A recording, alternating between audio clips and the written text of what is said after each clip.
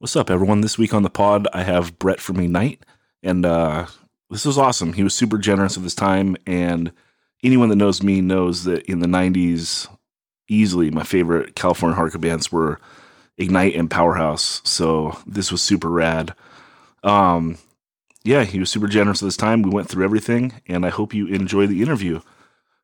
Please support the podcast by giving me a like, a rating, or a review wherever you listen to podcasts.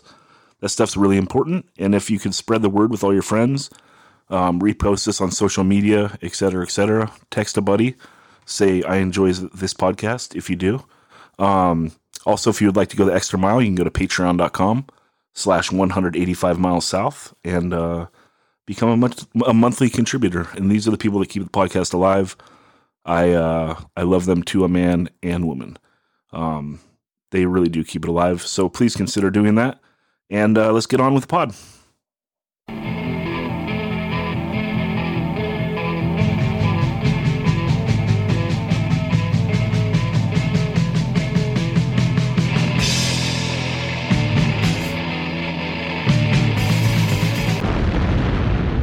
"185 Miles South", a hardcore punk rock podcast.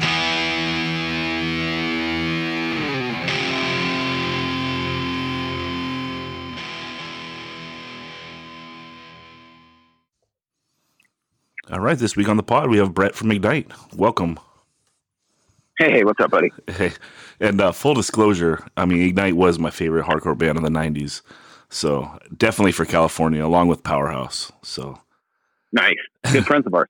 yeah, you guys did a fair amount of shows with them. We did Europe in '01, and then we did a bunch of one-off shows, some West Coast stuff. I think we even went and did Mexico with them at one point. Not a full tour, but like just a show down in, I think it was Tijuana. Yeah, we did our fair share. Good guy. Yeah, and one of the most underrated bands ever. You know, I think that just kind of maybe a casualty of when stuff doesn't come out on vinyl, sometimes it kind of gets left behind, you know? Yeah, they never really had a home as far as a label that I thought would do them justice of what they should have, where they should have been. Because they were, I thought they were in competition with anybody out there that was doing that style, and they just didn't get the exposure that a lot of the other, bands did, just because they were either on a Victory or whatever at that time, Yeah, total shame. But anyway, let's get into Ignite, and actually we should go to pre-Ignite. Did you do any bands before you did Ignite? Just like a high school band, which was just like, that wasn't a punk band at all. It was more of like kind of a dark kind of gothy kind of band, like a Joy Division kind of sounding band, but nothing that ever had a release. And then when I met Joe Foster, that's me started working on songs together. We were actually kind of played for a minute in another band. It's actually we kind of joined that band for a short time in like 92 or 93 before we started actually writing songs for Ignite. Yeah, and how did you meet Joe Foster? I met Joe Foster from one of the bands that I did before. He was friends with one of my singers, and he was gonna maybe play guitar for us in that band.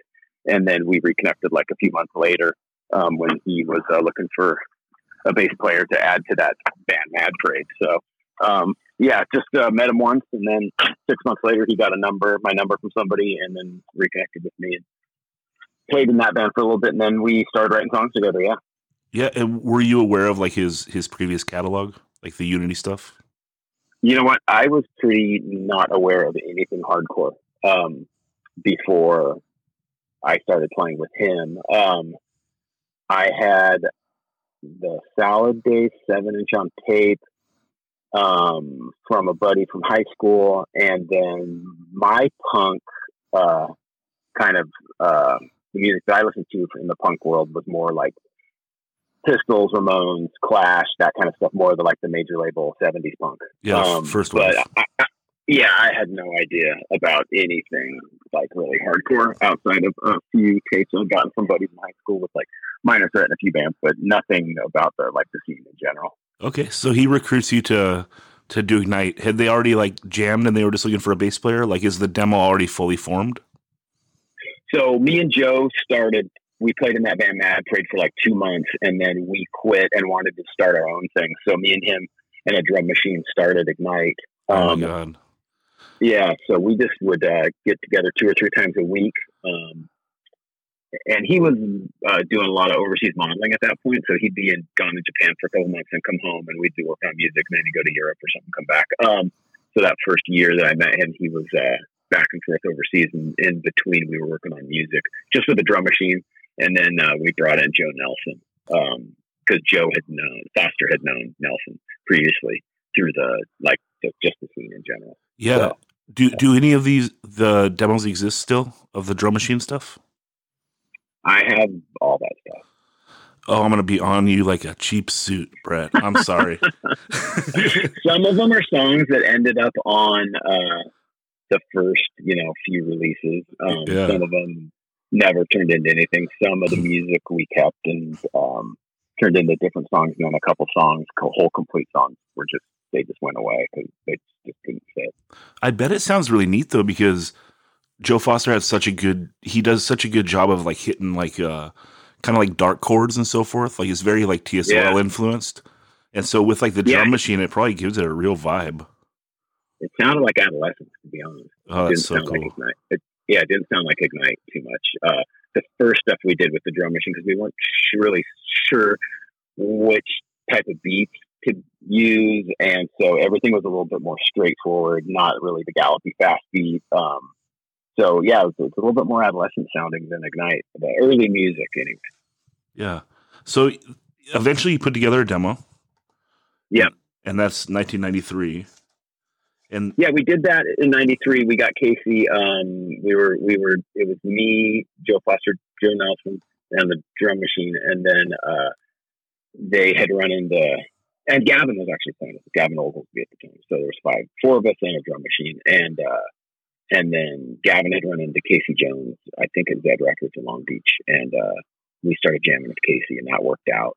So yeah, that was the first 5 of us. And then we started actually recording like an actual 4-track demo at the rehearsal place. Yeah, and these songs out the gate like are songs that would be Ignite classics for the first like 5, 6, 7 years of your career. Like the demo has Ash Return, Distant, Slow, Should Have Known, Far Away. Yeah, exactly. Some of those were 2 or 3 of those were drum machine songs, and then like Ash Return. I think Ash Return was the first song we wrote that wasn't one of the drum machine songs in the rehearsal room. Yeah, did you write the bass line or did Joe? Oh yeah, I wrote that. All right, one of the win column for Brett. Yeah, that was it was interesting because I just didn't want to play root notes, and I mean, coming from kind of that Joy Division, Peter Hook kind of world, it was like I wanted to play high bass lines, high runs over. Like if Joe was playing a G chord, I just didn't want to play a low G. I wanted to play like a moving, like high bass note thing to kind of get a little bit of the Joy Division-y feel into the music. And then Joe would always go away from writing full chords into like, different riffs and stuff. So with my like bass line kind of being high and melodic, and his kind of like crunchy kind of chords that he was using, we kind of came up with our sound pretty quick. Yeah. And is this the only thing that you do with Joe Nelson?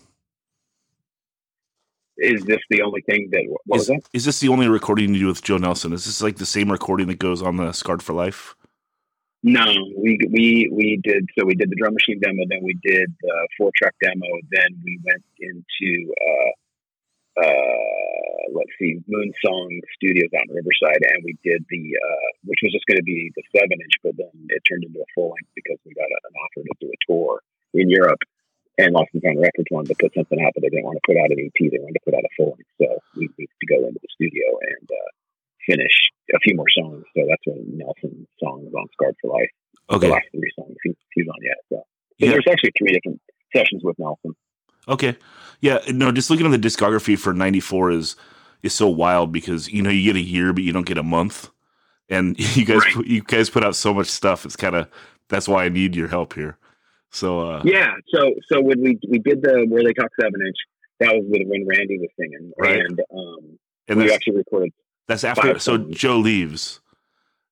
Joe joins the band. Yeah, Joe starts playing with us. We do a demo with him, and then he's always out on the road with Quicksand, right? Because he's friends with those guys. So he's touring around with those guys, and they get the Rage Against the Machine tour, and he's like, I can't stay home to do, just a band when I can go do this big tour.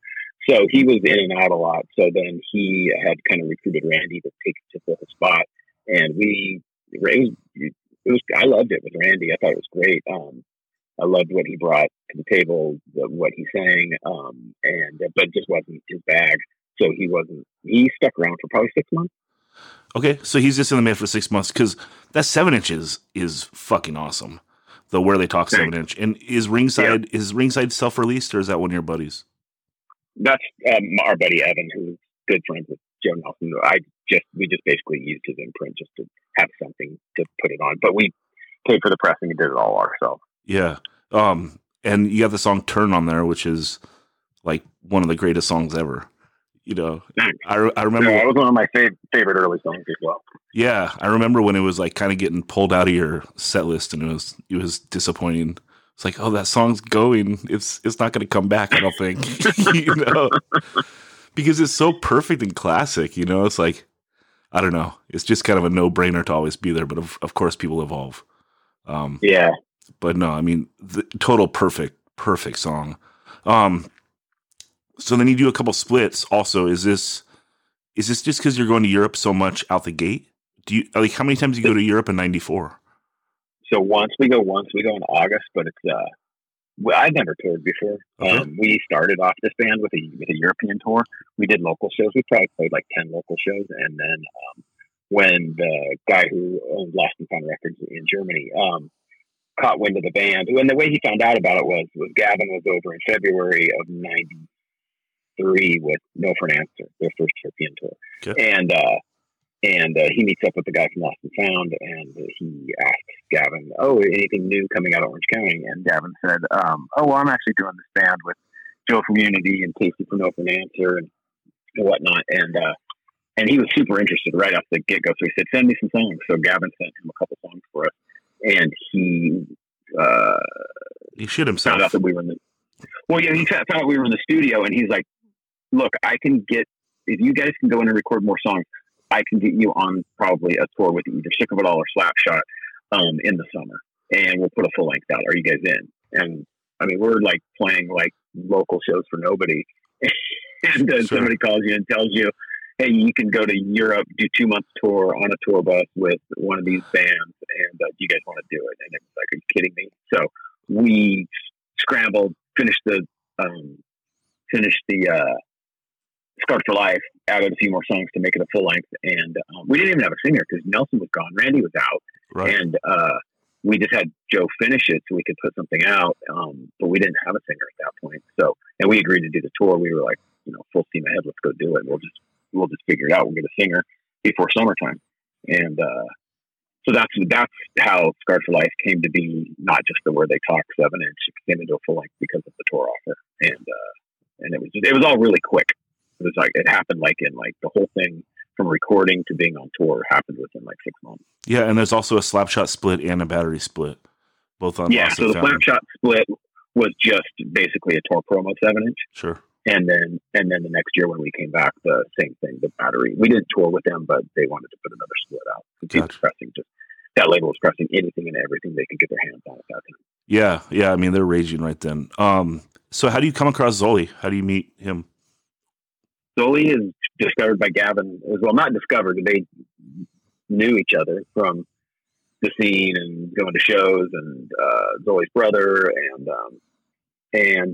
Gavin. I think it was like in May or June of '94.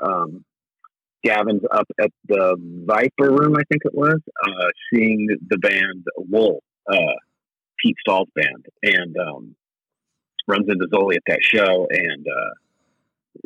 Says, "Hey, what are you up to?" And he goes, "Nothing, I'm whatever." He was doing some acoustic solo stuff at the time.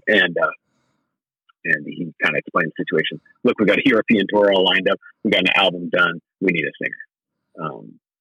And yeah, that's so Zoli. They had known Casey and Gavin had known Zoli for years. I don't think Joe had ever met him before. But yeah. So he he came down, long hair, full beard, like long beard, hair down to his waist. And we had just been in the process of trying out like 10 guys and nothing was working. It wasn't even close. Like we were just get somebody in the ballpark. And then Zoe walks in and we play like probably 30 seconds of Ash Return and stopped. And it was like, all right, you want to do this? Because it was obviously he could sing in time. He was on key and, and we didn't even know his range at that point, but it was like, and he was, it was kind of funny because he didn't really believe us. He's like, oh, what do you mean? I got the gig? Well, if you want it, we're like, yeah. And he's like, okay. And he kept calling us all that week. Like, is this for real? Because I got some stuff coming up. Like, I'll do this if you guys are really doing this. Like, you guys aren't trying anybody else out. And we're like, no, this is like, you want this? And it was funny. So I didn't expect him to cut his hair or cut his beard. And like at the third practice, he showed up with a shaved head and no beard. Did he have any idea what he was going to sound like before he belted? No. And I pulled up, he was sitting in his 68 VW bus in front of our rehearsal room with his dog sitting shotgun with his hat on backwards and long hair. And I looked over and I was like, oh, man. I was like, this isn't going to, like, it just, I don't know. We had just tried out like 10 guys and none of them, they all were terrible. And then he came in, grabbed the mic and started wailing on the song. Yeah. And, of course, he's kind of flexing a little bit because he wants to prove he wants to go to Europe, wants to do this tour. So he's like screaming and singing. And we're just like, holy mackerel, like, this is incredible. So, so that's how we got Zoe into the band. And we left like 7 weeks later for Europe. Yeah. And how did that go over? What was that like, that first tour? Well, like I said, that was my first tour, so I had no expectations of what anything was going to be like. Didn't know how to pack for a tour, and just when we got the routing, waiting for the fax to come into was it Revelation at that time? No, we weren't. That was before Rev. Conversion Records. We got no, it wasn't even Conversion. It was just somebody's mom's work. We were waiting to get the fax, and we saw the dates, and it was like 56 shows in 58 days. Oh my God. And, but we were just like, okay, I don't know. Is this how it works? I guess so. So we didn't know. And, a lot of bands still tour like that, but we had no idea that was like a lot of shows and not many off days, but it didn't really matter because we were pretty naive to touring because Casey never really toured in No For An Answer that much. Chris Bratton mostly did like a lot of the touring that they did. Unity never really toured. So Zoe had never really been in a band before. I mean, I think he did some stuff, but none of us were road dogs. None of us had really done tours. Right. So when we got out to Europe and we fly into Berlin and we called the booking agent and we're in the wrong city. We're supposed to fly into Frankfurt. I mean, there was no communication, no emails. It was like, so they got to send a van to come get us and drive us from Berlin to Frankfurt to where the bus is picking everybody up. And it was pretty surreal. It was like 24 hours of just like staying awake and then finally getting to the Frankfurt airport. And the Slapshot guys show up. The bus shows up. And it's a piece of crap, the bus. It's an old city bus, Austrian city bus converted into a bus with beds in it, and the back door to the bus, the back door to the side door still has those big like rods on it, but they couldn't take those off, so the rods went through those bunks. So you had to sleep. Whoever had those bunks had to sleep like around those weird the door rods, and there was the bathroom. The toilet was just sitting on the floor, and it would just fill up, and then the driver would have to go pick it up with his hands and dump it. Well, on nights everybody was drinking, and it was long nights, it would fill up, and it would turn left, and all the pee would spill out of it and run down the hall. Oh, God. And it was pretty gross. But we didn't know, and it was just like, cool, this is awesome. So we got into the bus and headed to Sweden for our first show, which wasn't a club show. It was a giant festival with Blur, Midnight Oil. On our stage was like Refused, No Fun at All, us, Slapshot. So it was like 40,000 person festival was our first show. Holy and cow. we were playing the side stage, of course, but Sure. there was like 5,000 or 6,000 people watching us for our first show in Europe. And I mean, from there, we just went, this is amazing. We got to take advantage of this. So we just tried to kill it every night because we knew if we got, some good reviews and people liked us, we could come back. So, Yeah. What was the average show like though on the tour? I mean, we played some squats in East Germany, which was not obviously East Germany then, but it was the eastern part of Germany. We played some squats for like 200 people, but a lot of the shows were like 500, 600 to 1,000, and then whatever festivals we played. There was a few like indoor festivals, like big kind of warehouse type shows, and then that first festival we did in Sweden. And but most of the shows were just typical club shows.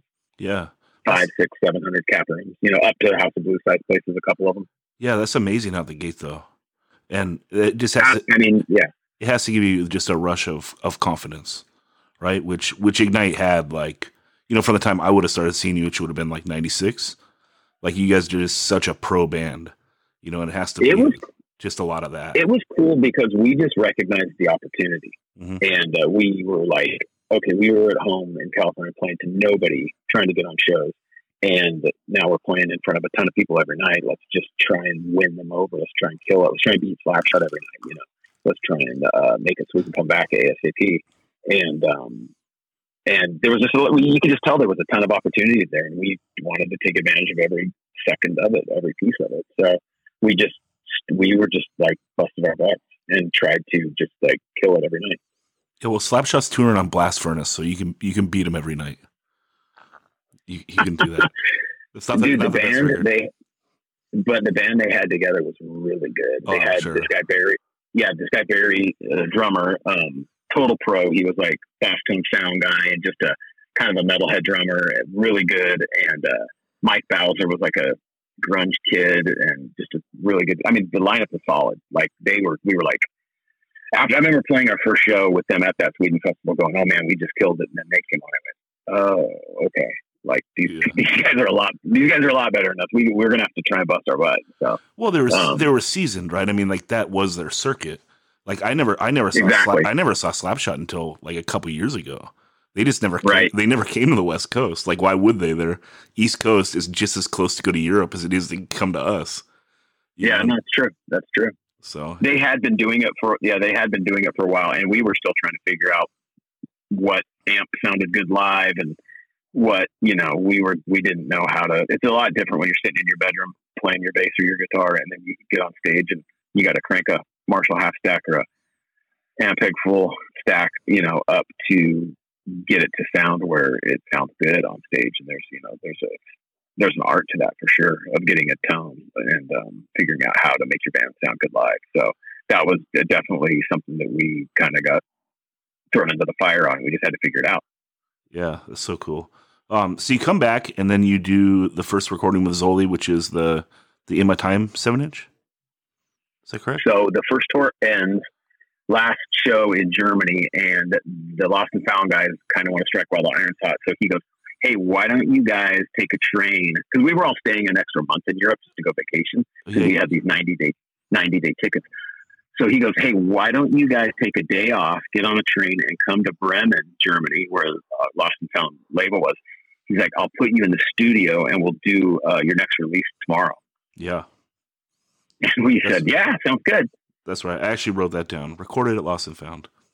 So. Yeah, and that was a day and a half after the tour ended, and we recorded the In My Time EP in 22 hours. I think we had one day to do it.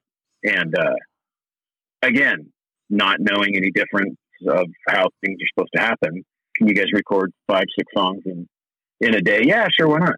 And so, I mean, there's vocals and everything. We recorded all that. We started at like noon and ended at like 10 a.m. the next day. Yeah, it's amazing that his voice is holding up, huh? After like that whole tour. Well, at that point, he was so dialed in with using it. It was so warmed up over doing singing for 2 months. Yeah. That he could have sang all night. And it was, and plus we're 22. No, 23 at that point. Okay. So it's like, it didn't, it wasn't like there wasn't anything factoring into wear on the body. Especially coming off like a 2-month tour where we've been playing every night. So we did the MI Time 7-inch in 22 hours. Yeah. And this EP. The 7-inch is great. The 7-inch comes out on Conversion. They do a 10-inch picture disc and a CD on Lost and Found.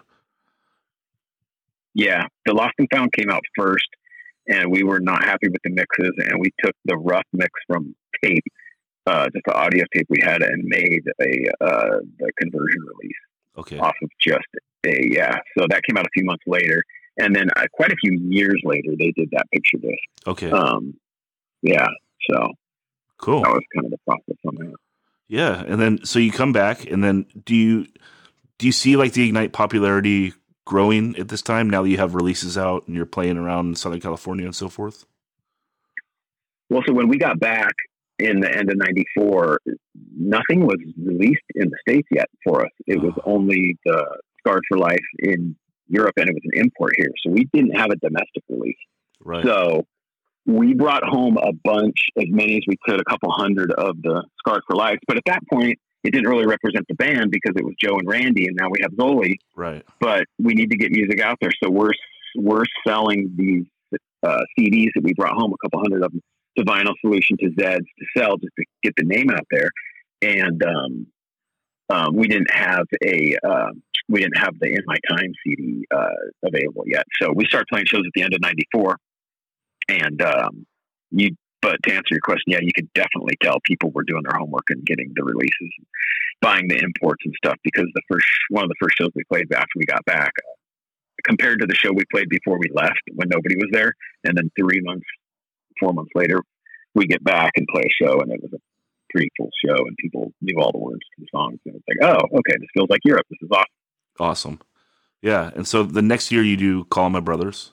Yeah. And most of these songs are already written. There's not too much new for Call My Brothers, but it's like you go in and you do a cohesive LP with Zoli singing everything. Yeah. Yep. What do you remember about the process of recording this record? We had a lot of songs. There was a few songs that weren't finished that we did finish, like 50 in a Month and a couple of the other songs. I'm trying to think what else wasn't released. Maybe Black Light? That song. No, that was on the In My Time. It was. Yeah, and maybe it was just 50 in a Month. But we went in and there was like, it just felt like there was like loose releases everywhere. We needed one solid release for the States with everything on it. And we went in and wanted to retrack everything, get a good recording for Call My Brother. So we went into for the record with Jim Monroe, and that didn't take 22 hours. That took quite a long time. Yeah. Because they're in the middle of doing other records. So it's like, hey, we have 5 days here, and then you guys can come back. And we were like, okay, this is weird. But that was cool, because that was the first time where you could go home and sit on recordings and listen to rough mixes and make changes and write, vocal parts and write guitar parts to songs, instead of just trying to like spit something out in like one day in the recording studio, how we had done before. So, Call My Brothers was cool. And then it was nice to just get that out in the States, and then that also got imported to Europe, and it was nice to have like an official release out, so we could actually tour on something in America that was available to people. Yeah, it comes out on Conversion Records in 1995. It sounds best on clear vinyl, and not displayed. But so do you tour the States then? Is that your first time doing it in '95? That's when we go out and hit the States hard in the summer of '95. We go do a big run with Earth Crisis, and then we go do another run with Integrity, and we played. It was Guilt. The band Downer was on part of it. Damnation was on part of it, and we did it was a full run, and which is interesting because those were like some of the bigger hardcore bands of the time. Like we were getting a full push from Victory. There was nobody at any of those shows. Yeah. I mean, once they leave their little pockets. Yeah, once you're outside of Chicago, New York, there was like 12 people in Atlanta, and they were throwing milk at Earth Crisis while they were playing, and it was it wasn't like, oh man, back in the day when the shows were all giant. That was back in the day, and there wasn't anybody at those shows. The big shows. Louisville was great because I think that's what Guilt was from.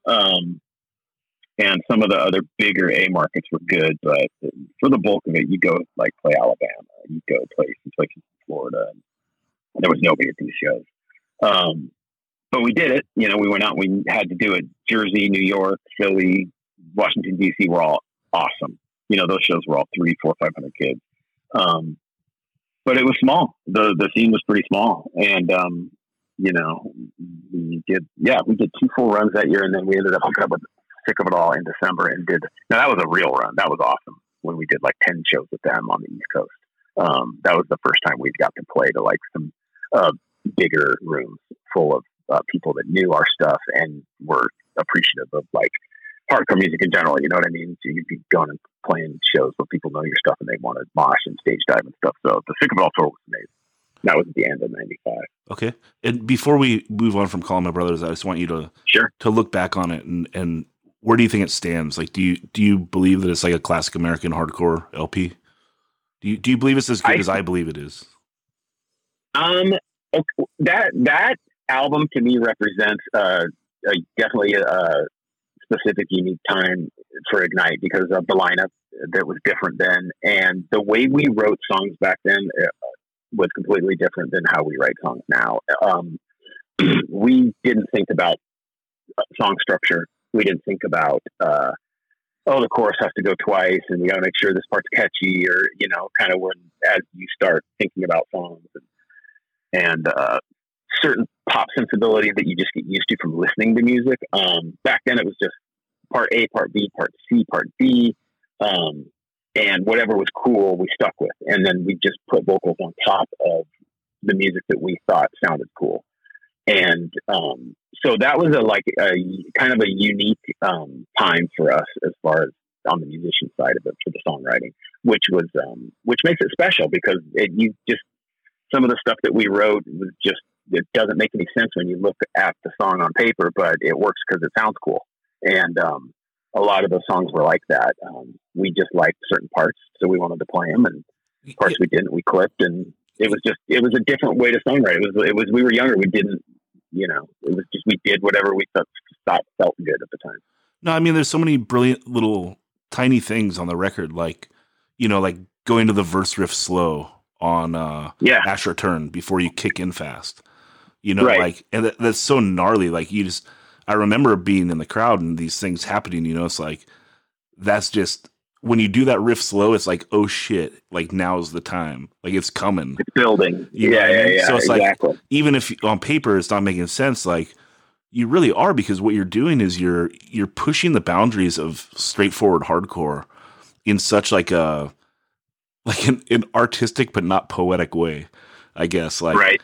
And there's just so many layers painted on this record, like with Joe's playing, and you're playing, and Casey Jones like doing like the off time type stuff, and of course Zoli's voice. I mean, this 4-piece is with sticking in like the boundaries of like straightforward fast hardcore. It's like is almost as far as you can take it in every direction, which is what makes it so like magical. Yeah, Casey was very, very creative, and he would come up with really cool stuff, and he would have cool ideas for music too. He wouldn't, he didn't know notes. He wouldn't say, go to the C sharp minor there. He would just, hey, I'm hearing something like this. Can you guys, so, and his drum beats were really cool. He always came up with, he was listening to a lot of Helmet, Sensefield, and his whole background was, total hardcore. So he had that in his repertoire of knowledge for all the fast beats from, Bad Brains, Scream, Minor Threat, all that stuff that he grew up on. But then, he got into really heavy stuff. Caius, was listening to a lot of, like I said, Helmet, and so he was trying to incorporate all these like heavier beats and these halftime parts into the stuff, and we thought it was really cool because I really liked it because I didn't come from the fast beat world. The stuff that I had written and played in was all like kind of more melodic and dark, and then you throw Joe's like kind of interesting chords and stuff over it, and then also just the hardcore chords. It made our sound. It made our kind of unique sound. And it was a lot of fun because there was a lot of discovery for us at that point of incorporating these sounds that we like from these other bands, and like Smashing Pumpkins' Siamese Dream had just come out. There was some really cool riffy stuff on there and cool bass stuff.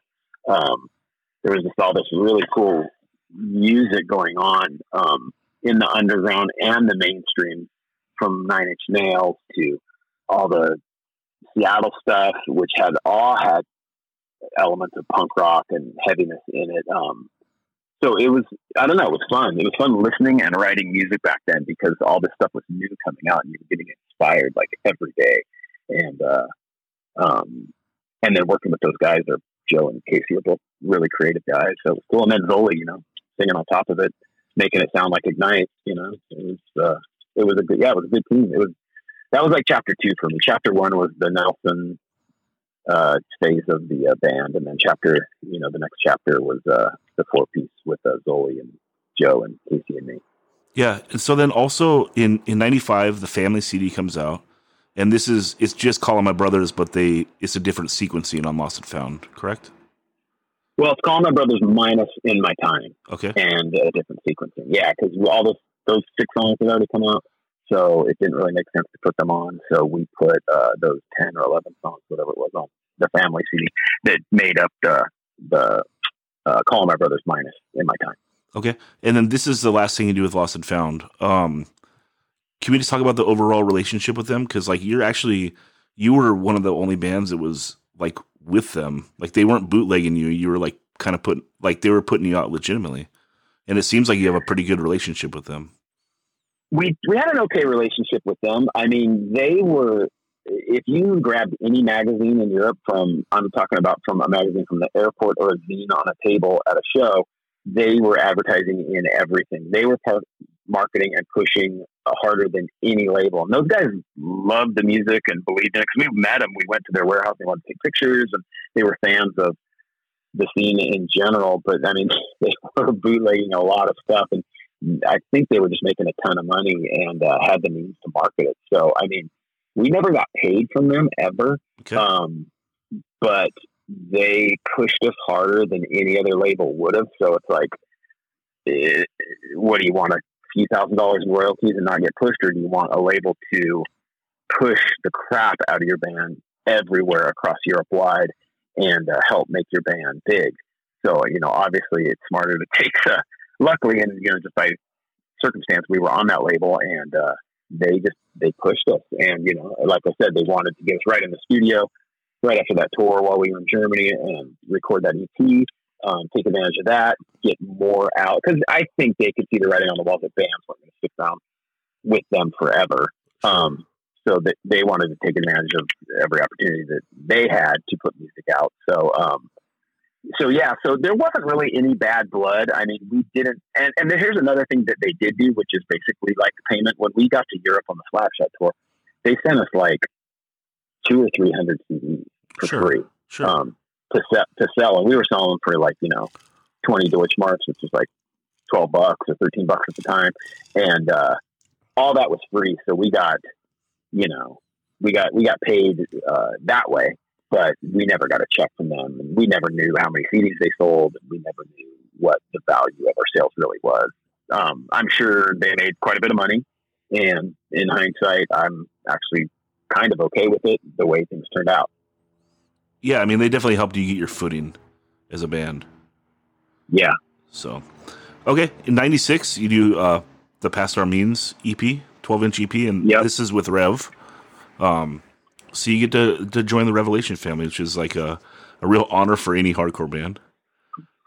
Yeah, it was cool because the catalog spoke for itself, and we were actually still signed to Conversion. I think maybe 1 or 2 releases, and Dennis moved away. The label kind of went under, so we had met with Jordan, and he was interested in putting out a release, or actually with the contract we signed 3 albums with Revelation.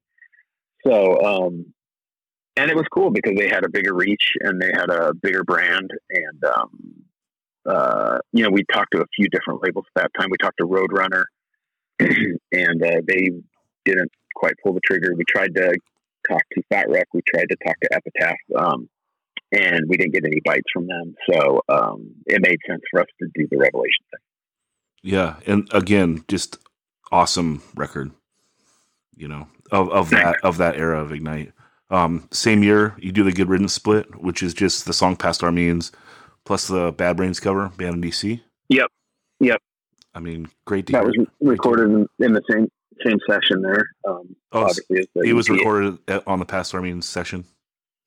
Yeah, and it's now actually included on the Past Our Means, the re-release of it, the current one. Oh, all right. Jordan, yeah, they redid the artwork a couple years ago, 2 or 3 years ago, and added that song. So we had to go get that mastered and have it added to the track listing. So I think on the 12-inch and the CD it's on, or maybe it's not on the 12-inch. I know it's definitely on the CD, the Bad Brain song. And that was similar to the Slapshot 7-inch that was put out as a tour promo, basically, to push the Good Riddance Ignite tour that we were doing that year. Yeah, and by then the shows are. I mean, that's a great band for you to tour with in '96. That's perfect band to tour with. Do you remember all those shows being pretty good? Yeah, they were. We actually we had to join the tour like a week and a half late because something happened at home. I don't recall, but we met up and started, I think, in Virginia Beach. We were supposed to start in Texas or Florida. And all the shows were great. They were big. It was fun. That was a fun run of shows with those guys. Cool. And then, so now the next 4 years are kind of a little strange, right? There's not too much coming out. The Sea Shepherd 7-inch and 10-inch come out. Those are just live recordings. But those were kind of just go ahead. Well, Joe leaves the band and Casey leaves the band, right? Yeah. So in '90, we record Past Our Means, and that comes out on Rev, and we go to Europe and do our biggest tour to date in Europe in '96. We take Straight Faced over there, and that was awesome. And then by the summer of '97, I think Casey actually left in the middle of a tour. Oh wow! We were on the East Coast, and we were in DC, and we played the Black Cat. I think it was the Black Cat. And the next morning, he gets up when we're getting ready to hit the road to head to Virginia Beach, and just hails a taxi. And I'm kind of like, what is Casey doing? And he climbed out the back of the van too, which was weird.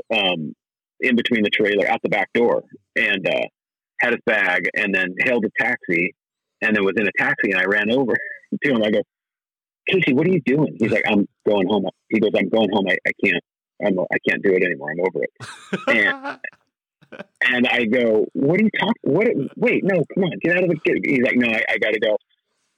I go, well, give me your backpack with all that, because he usually handled all the merch money and stuff, and he was completely out. He was in a kind of a bad spot, and he's like, oh, okay, here, just take everything, and he left the tour, and we were in DC, and we had a show that night in Virginia Beach. Holy cow! So were you able to find a fill-in? So there was a couple guys from some of the bands we were playing with that could jump in and play a few of the songs, but a kid that we knew said, hey, I got a buddy who goes to Berklee School of Music, and he's a crazy drummer. He can play with you guys. I go, well, have you ever heard us? He's like, no, it doesn't matter. Hey, just sit down with him for a while. And I sat with this guy in the front seat of the car and showed him the 8-9 songs we were going to play with him, and then we were going to do 4 or 5 with the other guys. This guy learned all the songs in a half an hour. I just said, I'll just kind of mouth to you what beat it. I go, we have a halftime beat, a fast beat, and there's a straight beat. Those are we could play songs where that will cover everything. And it was kind of funny. So we pulled it off that night, and it wasn't half bad, to be honest, with a guy who'd never heard the song. So then we played the show in Virginia Beach, and then we had 2 days off to get to Florida, and we flew out our buddy Doug, who had played in Vandals and Slapshot and a bunch of bands, and he filled in the rest of the tour for us. Holy cow! Yeah, that's insane. Yeah, it was a road bump. Yeah, for sure, for sure. That's serious road burn to just cut like that. Yeah, it was wild. Man, that's crazy. So how do you deal with Joe Foster leaving? Because he was like the main driving force initially and the main songwriter, of course. Yeah, so I mean, me and him had started together, and it was, and I knew Joe pretty well at that point. Joe's a very unique guy, and he's very intense, and he just had kind of lost the fire to play with the three of us, and he wasn't enjoying it anymore at that point. That was in February '98, and he just said on our way to the whiskey show, "Hey, this is going to be the last show I play." And I was like, "Really?" He's like, "Yeah." He's like, I can't do it anymore. I'm not in the spot where I want to continue on." And he has his reasons and his own basically reasons for leaving that he told me about some of them, but yeah. And so we went and played that show, which that's funny. You sent me the picture with you in the crowd. Yeah. The early stage guys. I didn't know that picture was from that show. Yeah.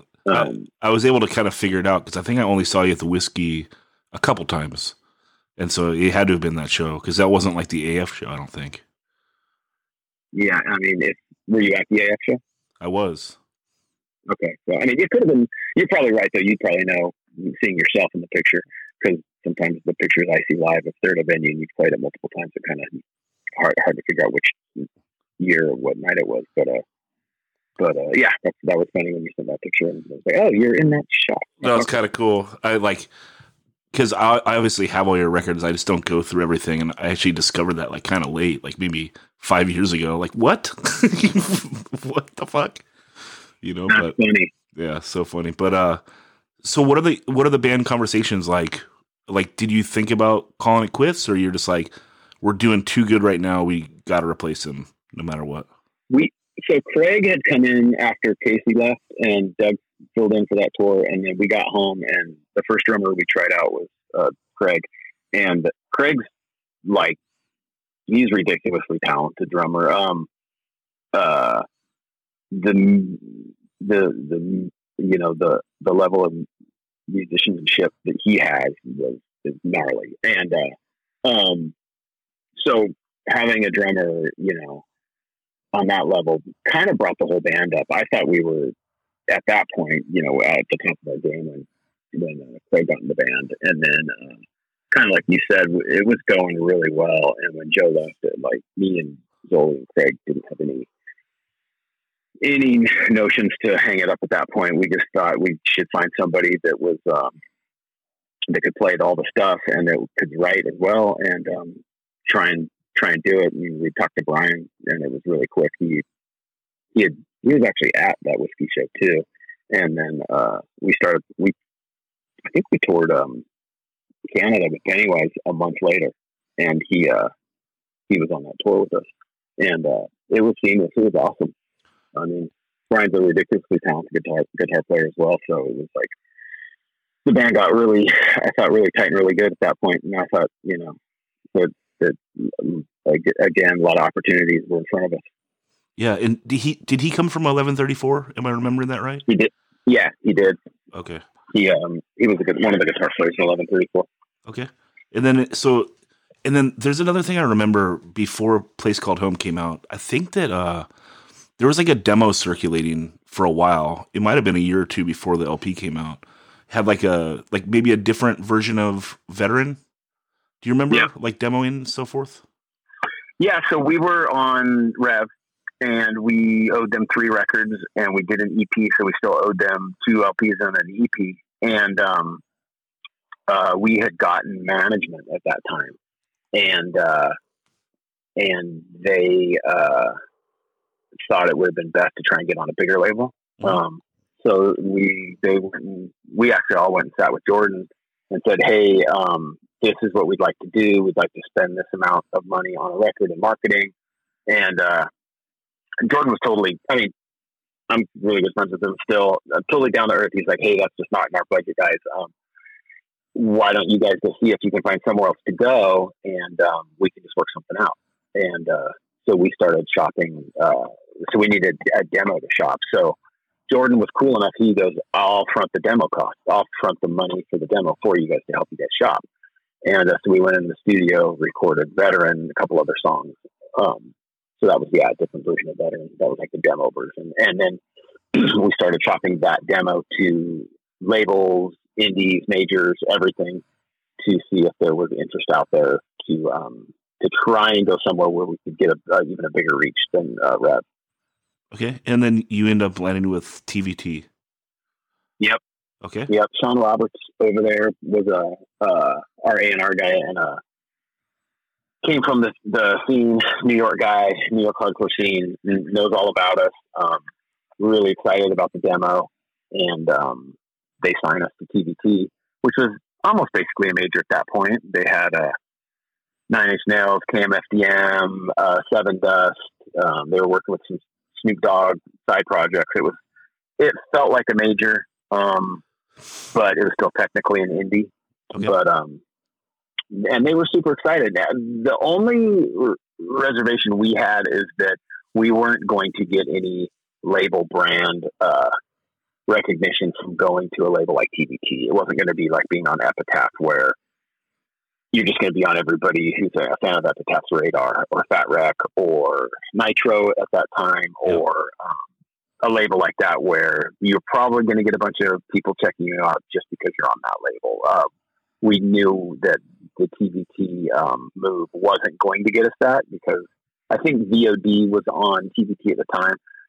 So it was us and them from our world, and everything else kind of from a bigger world that had nothing to do with us. But they were very excited about the demo, and they were very excited about the band and the record. And the president, Steve Gottlieb, sat down with us and, told us about how he was launching TVT Europe, and he wanted our album to be the first album that came out, so they could come out of the gates with something new, fresh for Europe. And so we were pretty excited about that they were going to push it so hard in Europe, which actually never ended up happening, because TVT Europe ended up never materializing. So that was actually probably, for Europe's sake, one of the worst moves we could have made. But you can't, when you're sitting there with the president of a label and he's telling you about all these plans, and you guys are going to be we're going to be flying the Ignite flag in Europe, and you guys are going to be the number one band on because you guys already do so well there. It was, you hope that they're telling the truth, or that what they're talking about is going to happen. You have to put your trust in these people, and it happens all the time. It's nothing special. It's not a story that, it happens to bands all the time where, what the label promises doesn't work out. So, in hindsight, it probably would have been better to just do a punk rock label, or a hardcore label for that release. I think it would have got worldwide. It probably would have gotten more interest, more views, more listens. Do you think that this record fell off a little bit like that? It didn't do as well as you were hoping?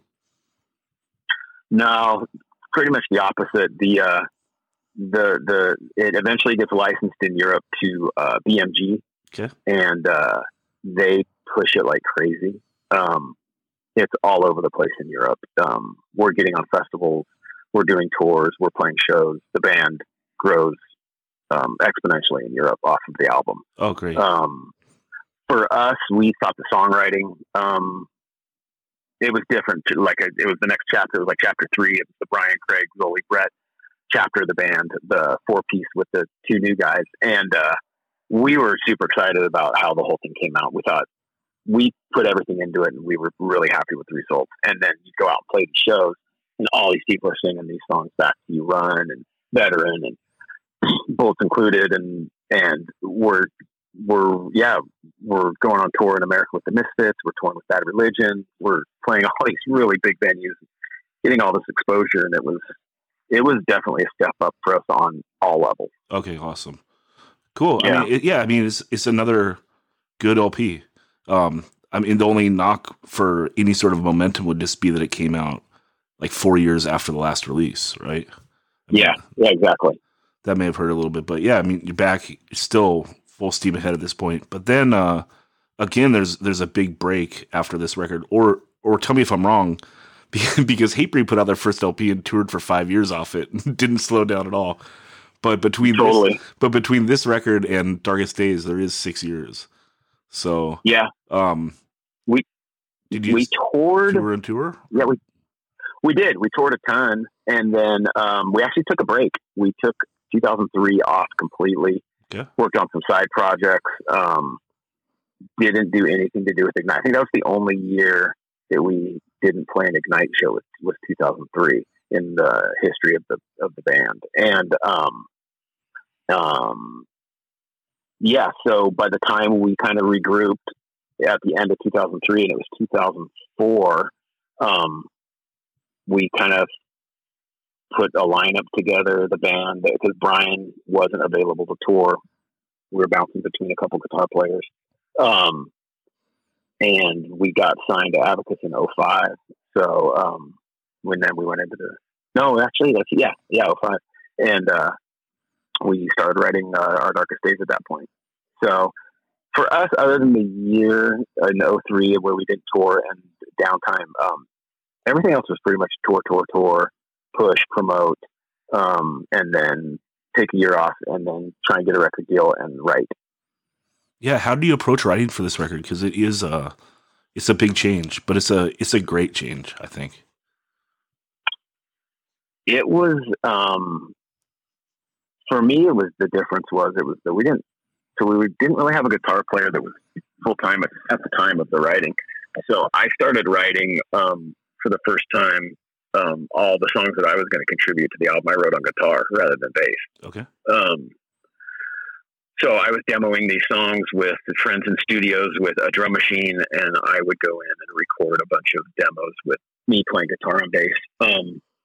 Bleeding, Know Your History, Poverty, 3 Years, like all these songs, the first demos were me. So that was the big difference for me on that one, was that I approached it from like a guitar writing standpoint, which was different. And then Brian was kicking in songs. We started working with Nick, who had toured with us previously, but now he was on board with doing the album and doing the future touring. So I think just the collaboration was the biggest change on the writing of Our Darkest Days, because we had quite a few guys and ideas coming together to make these songs for this album.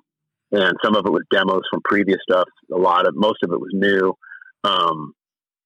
And we just wanted each song to be its own little like kind of masterpiece. We didn't want to finish the record until every song was good.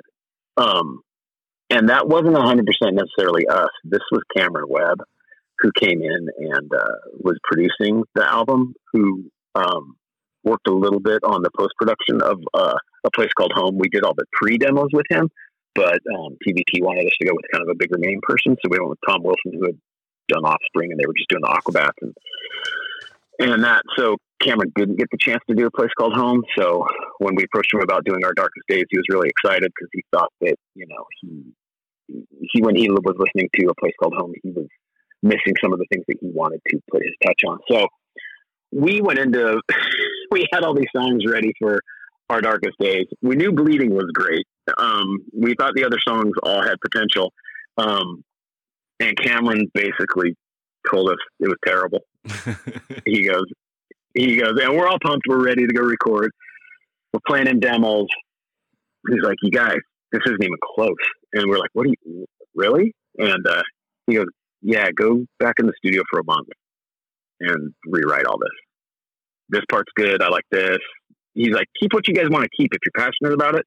He's like, I'm not going to try and, tell you guys, if you guys absolutely believe in a part, stand up for it and we'll use it. He's like, but these are the parts that I think are terrible. These are the parts that I think are good. So we rewrote and rewrote and rewrote. And then we were in the middle of recording the album, and he kicked us out of the studio and told us to go back and start writing again, because the songs weren't there. So we rewrote that record like 4 times. And finally, towards the end, we were starting to see that what was happening with that record was something special, and that we had what we had thought had nailed it. From what the group of songs that we took to him, Cameron, and what we had towards the end, you could tell that the record was heading in a really cool direction. It was darker. It was heavier at parts. It was fast. Zoe was killing it across the board. We started using tons of like harmonies in the recordings, which we did a little bit on A Place Called Home.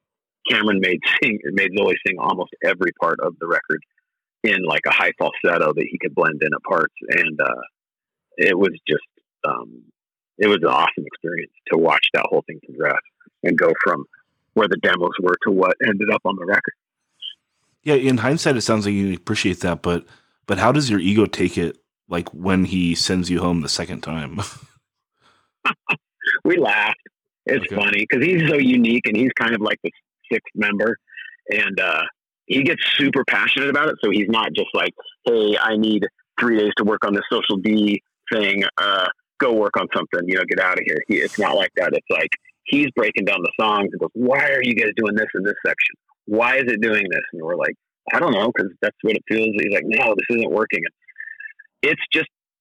I don't look at it as an ego thing at all. I just look at it as a luxury, actually, of having somebody like that actually listens and cares and puts in the 2 cents of his opinion to make the songs better. At the end of the day, we have to go play it and tour it and live it for the rest of our lives. He doesn't really, because he's on to the next project and working on the next record.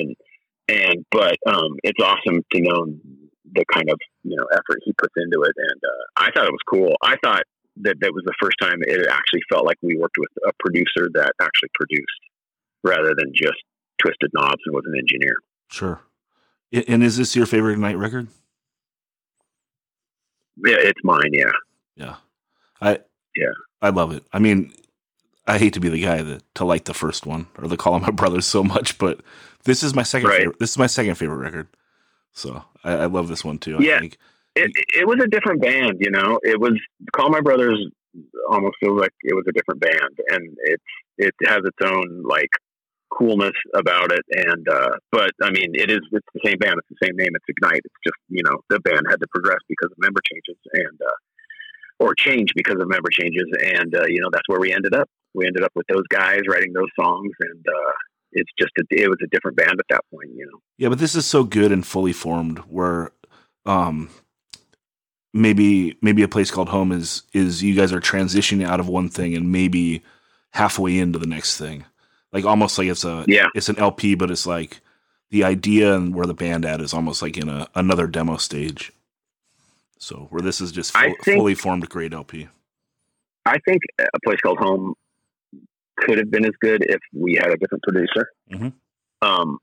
We didn't change anything. We wrote 13, 14 songs, went in there and tracked them. And Tom Wilson didn't change anything on any song. We went in later and changed stuff on our own after we moved on and started working with Cameron at the end and changed a few songs, rewrote some parts. But I think with a producer, that album could have been on par with Our Darkest Days. Yeah. So I still think it's one of my favorite Ignite records, Place Called Home, but I don't think it's quite as good as Our Darkest Days. No, but you guys also haven't done a bad record, so it's fine. The catalog's great. Touring after this, any surge in popularity? Because this is like a little more. I would hate to say radio friendly. I'm just not that. I'm not that versed in like indie music and sure. popular music. But I mean, so to my ear, it's like, oh, these songs might be more palatable if I could put it on in the car with my mom. She'd probably like it. Totally. My mom's cool though. But you know what I'm saying? Like, did the popularity grow off this anywhere? Yeah, a lot everywhere. Okay. I mean, that was got us to probably the level. It's interesting because the band still. It's interesting. The last tour we did last year, we had some shows bigger than we've ever played in some cities. It's been a weird phenomenon. Yeah, that definitely. We start playing main stages at festivals off of Our Darkest Days, where a lot of times most of the punk bands would play the side. Punk and hardcore bands are on the side stage, and then Sepultura and Motorhead and bigger bands are playing the main stage on these heavier festivals in Europe. And now we're playing the main stage in the afternoon. Some of the medium-sized festivals were headlining. It's just, I think the album just connected with a ton of people. It's still weird when you go on an autograph signing at some festival in Europe and just there's 300 people in line and people are just talking about how Our Darkest Days changed their life. And and how that made us their favorite band. It's still weird when somebody tells you that you're their favorite band, because I don't know, that's an odd thing to hear. Because I have my favorite bands and my things, and I grew up listening to Beatles and this and that, and my whole path to music, and it's just funny when it's humbling. It's really cool. But that album got us to that point where I think we connected with a ton of people. There was a lot of songs on that record that just resonated with a lot of people, and there was Live for Better Days, the acoustic song, which kind of opened up something new for us. And it was definitely kind of a turning point for the band. Definitely in Europe, and I think everywhere we go, still a lot of the songs that people want to hear when we ask them what songs they want to hear are the songs off of Our Darkest Days. Yeah, sorry. I'm good. Gotta decline that.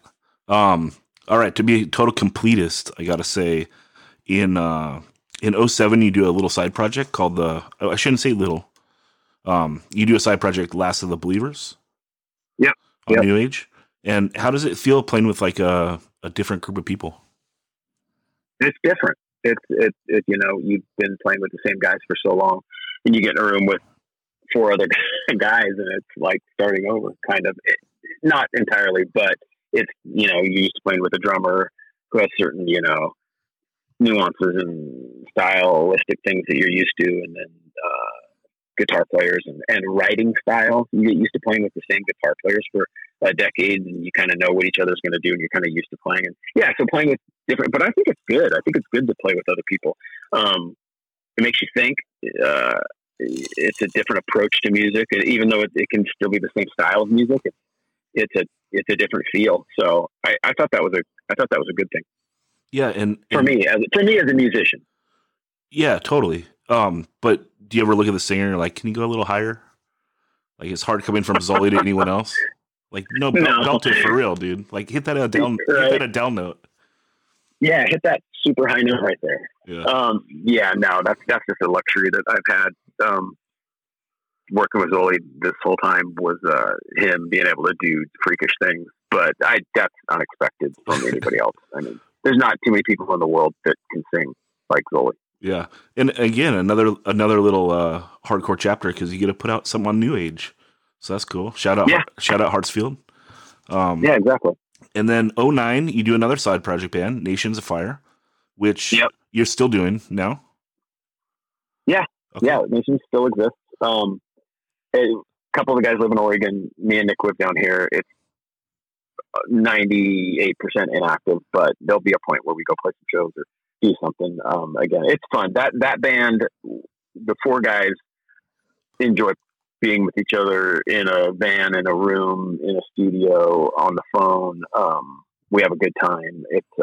It's very enjoyable group of dudes to play with. So it's always been a lot of fun to do anything Nations of Fire with Chris and Todd and Nick. Yeah, cool. In 2010, Zoli joins Pennywise. How does that go over with Ignite? It was really cool. Fletcher calls me after Jim quit, and hey Brett, so I'm just gonna be straight up. We're gonna check out Zoli, and just wanted to get your okay with it first, which I thought was really cool. And then he, of course, then interrogated me for like an hour about everything Zoli. And I took the fifth on like 99% of it. No, just kidding. But did he ask if he's gonna have to go clean up Pelican shit? He asked everything across the board. How is he as a songwriter? How is he touring with Bob? And we had toured with Pennywise quite a bit at that point. So sure. They're friends. They've been on the road together. Zoli's flown certain places on in between shows with these guys and stuff. But he wants to get in some insights because he's never been in a band with them. So yeah, so he basically just said, we're going to try him out. There's no guarantee that he's going to do it. And if he does it, I just want you to know that you guys don't have to stop doing Ignite.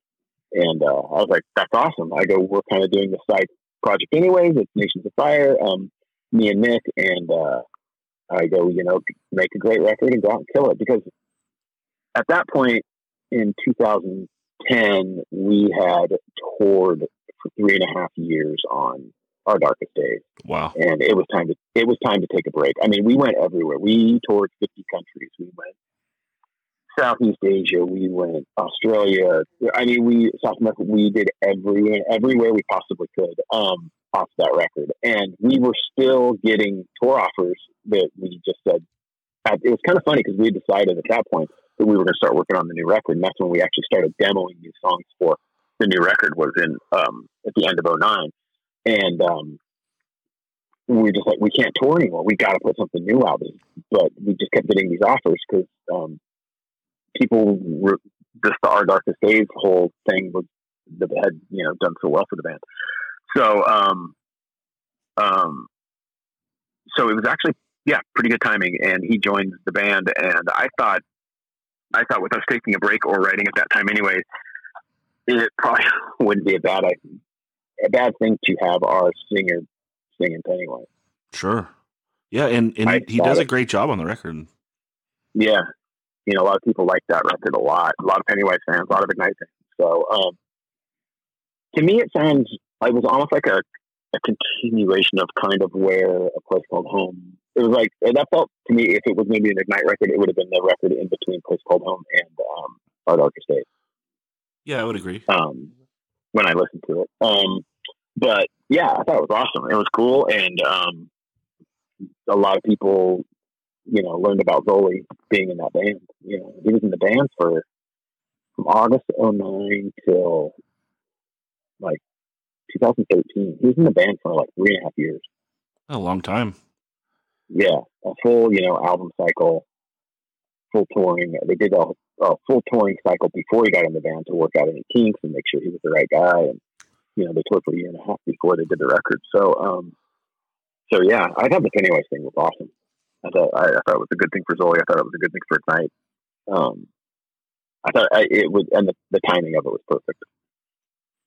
Yeah, no, I mean, it sounds perfect. 4 years after the LP comes out and 6 years before your next record. So, right, totally. Yeah. 2012, Nations of Fire. You guys do your first LP, Redfield Records. And This is a cool record. How do you feel about it?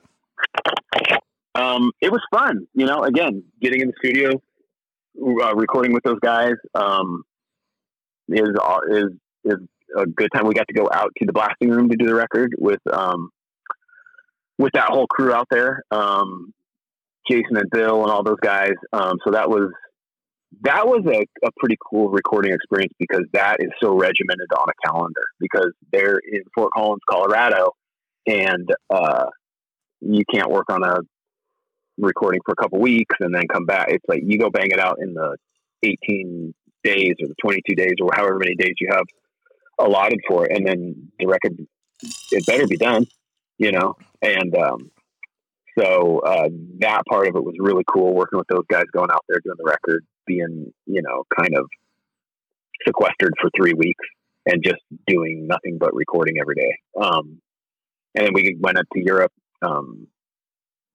did 2 cool tours off that record, played some awesome festivals, played some big shows. It was a all around really cool experience. The next thing that comes out is also 2012, the Ignite, the live album, Darkest Days Live. And that was in 2012. It's kind of cool to do a live record. I mean, I think that's the sign of truly making it. Making it. That was such a nightmare, that album, or the DVD. We recorded it in 2008, and it took 4 years for that thing to come out. Yeah. Yeah. So we recorded that in spring of 2008 in Leipzig, Germany. And by the time we got the edits from the company in Europe, it took forever. We didn't like any of it. We didn't like the audio. So we took the whole thing and took it upon ourselves to do. Brian edited the whole thing. We built a behind the scenes kind of movie to go with it. And that stuff starts taking time. And all of a sudden you're like 12 months, 18 months, 20. It's like, oh my gosh, after it was a year of us, you know, till we got all the files and everything. And then it was like 2011 and the thing's still not out yet. And finally we finished it and we were really happy with the final thing. But yeah, it was like, that was a painful process. Yeah. 2016, you're back doing your next LP, War Against You. How did the songwriting process differ from Our Darkest Days? You guys are just a fully formed machine, right? And just go and knock it out? No, it wasn't. It was a struggle. Nick quits in the middle of recording. Okay. And he's a pretty big songwriter on everything that we're doing. And it starts dragging on. Cameron's in the middle of a ton of projects. We're doing a Motorhead thing, I think a live record with them. No, it was a studio album. It was really disconnected. It didn't feel like there was a lot of, it wasn't fluid, the recording experience on that one. And we had a bunch of demos done that we had, obviously at this point in time, songwriting is getting, everybody has GarageBand. So we're making tons of demos. And that part's awesome. Bouncing songs back and forth from each other. But to me, it just feels like we didn't finish the record. Okay. It felt like it was a little bit rushed, even though it took 2 years, a year and a half, however long. It took a long time. From when we started, Nick quit. We kind of had to reassess the whole album, kind of reworking stuff. I just don't think we nailed it like on that one. When we finished the record, it was the first time that I was like, had questions more than answers. Call My Brothers, Past Our Means, Place Called Home, Darkest Days. When we walked out, when we had that final mastering session, I was like, we have something here. This one, I thought there was great moments and I thought there was a ton of potential, but it just didn't feel like that we nailed it as far as what our job was on our side. And I thought that Cameron was a little distracted too at that time, just because of all the stuff on his plate. And I just don't think that we had the focus quite as we did on Our Darkest Days or A Place Called Home or Pastor Means or Palmer Brothers, to be honest. Yeah. How do you feel about the record? I like it. I think there's awesome moments. I love a lot of the songs. It's funny when you listen to a record, you hear songs. The biggest always kind of regret that I have on records is not as much the writing or the recording as it is the track listing. You don't sometimes realize which songs are going to be kind of the bangers and which ones are gonna. Just the track listing. So there's the sequencing is hard for you. Yeah, exactly. Because I would have resequenced it in a little different way. I think that would have affected the feel of the listening of the record. We just got to have Lost and Found put it out, and they could be family too. Yeah, right. That's awesome. Yeah, so I think the record's solid. The track listing bothers me, and I just feel like we didn't finish some of the stuff. It just feels like the natural follow-up. Like, I don't know what else you would have done. It's so hard to follow on a record like Our Darkest Days, and this sounds like I don't know. Maybe it is like it's the Place Called Home after Call My Brothers. Like, you know, it's kind of the same and but not the one. But it's still really, right. Yeah, it's still really good. Like you can't look at A Place Called Home or A War Against You and be like, these aren't good records. Like they're still better than what 90% of other records bands put out. But I just think each record we did, Call My Brothers was a collaboration of all the Europe stuff we did, and we were happy with that because we had played that stuff live, and we knew that people responded to that well, and we were stoked on those songs. Mm-hmm. And then Past Our Means, when we wrote that, we went in with a goal and a direction that we were going to make a more aggressive record. That was, we wanted to make faster, edgier, heavier. We wanted to make it, we didn't want to put out because a lot of the albums that were coming out on Rev at the time were like Sensefield and Farside and stuff like that was a little softer. So we wanted to make the Past Our Means almost harder than Call My Brothers, which felt like we did, and we accomplished what we wanted to do. Songs like Embrace, stuff like that were just like, they fit perfect. And Place Called Home, we went in and accomplished exactly what we wanted to do with that one. We wanted to make some more mature songs without losing any of the edge. Our Darkest Days, had a game plan of going in. Everything we had a game plan. This was the only album we didn't have a game plan really going into, of what we wanted to accomplish with the record. And so it feels more like a follow-up record rather than its own thing. I think that's really fair to say. That's a really good way of looking at it. Okay. So yeah, coming off that, you do another Nations of Fire record, Violence, on Redfield Records. And this is kind of cool because you do a CD EP, and then it gets re-released on vinyl as a split with another band called Last Light. Yep. So it sees its vinyl release, but as a split.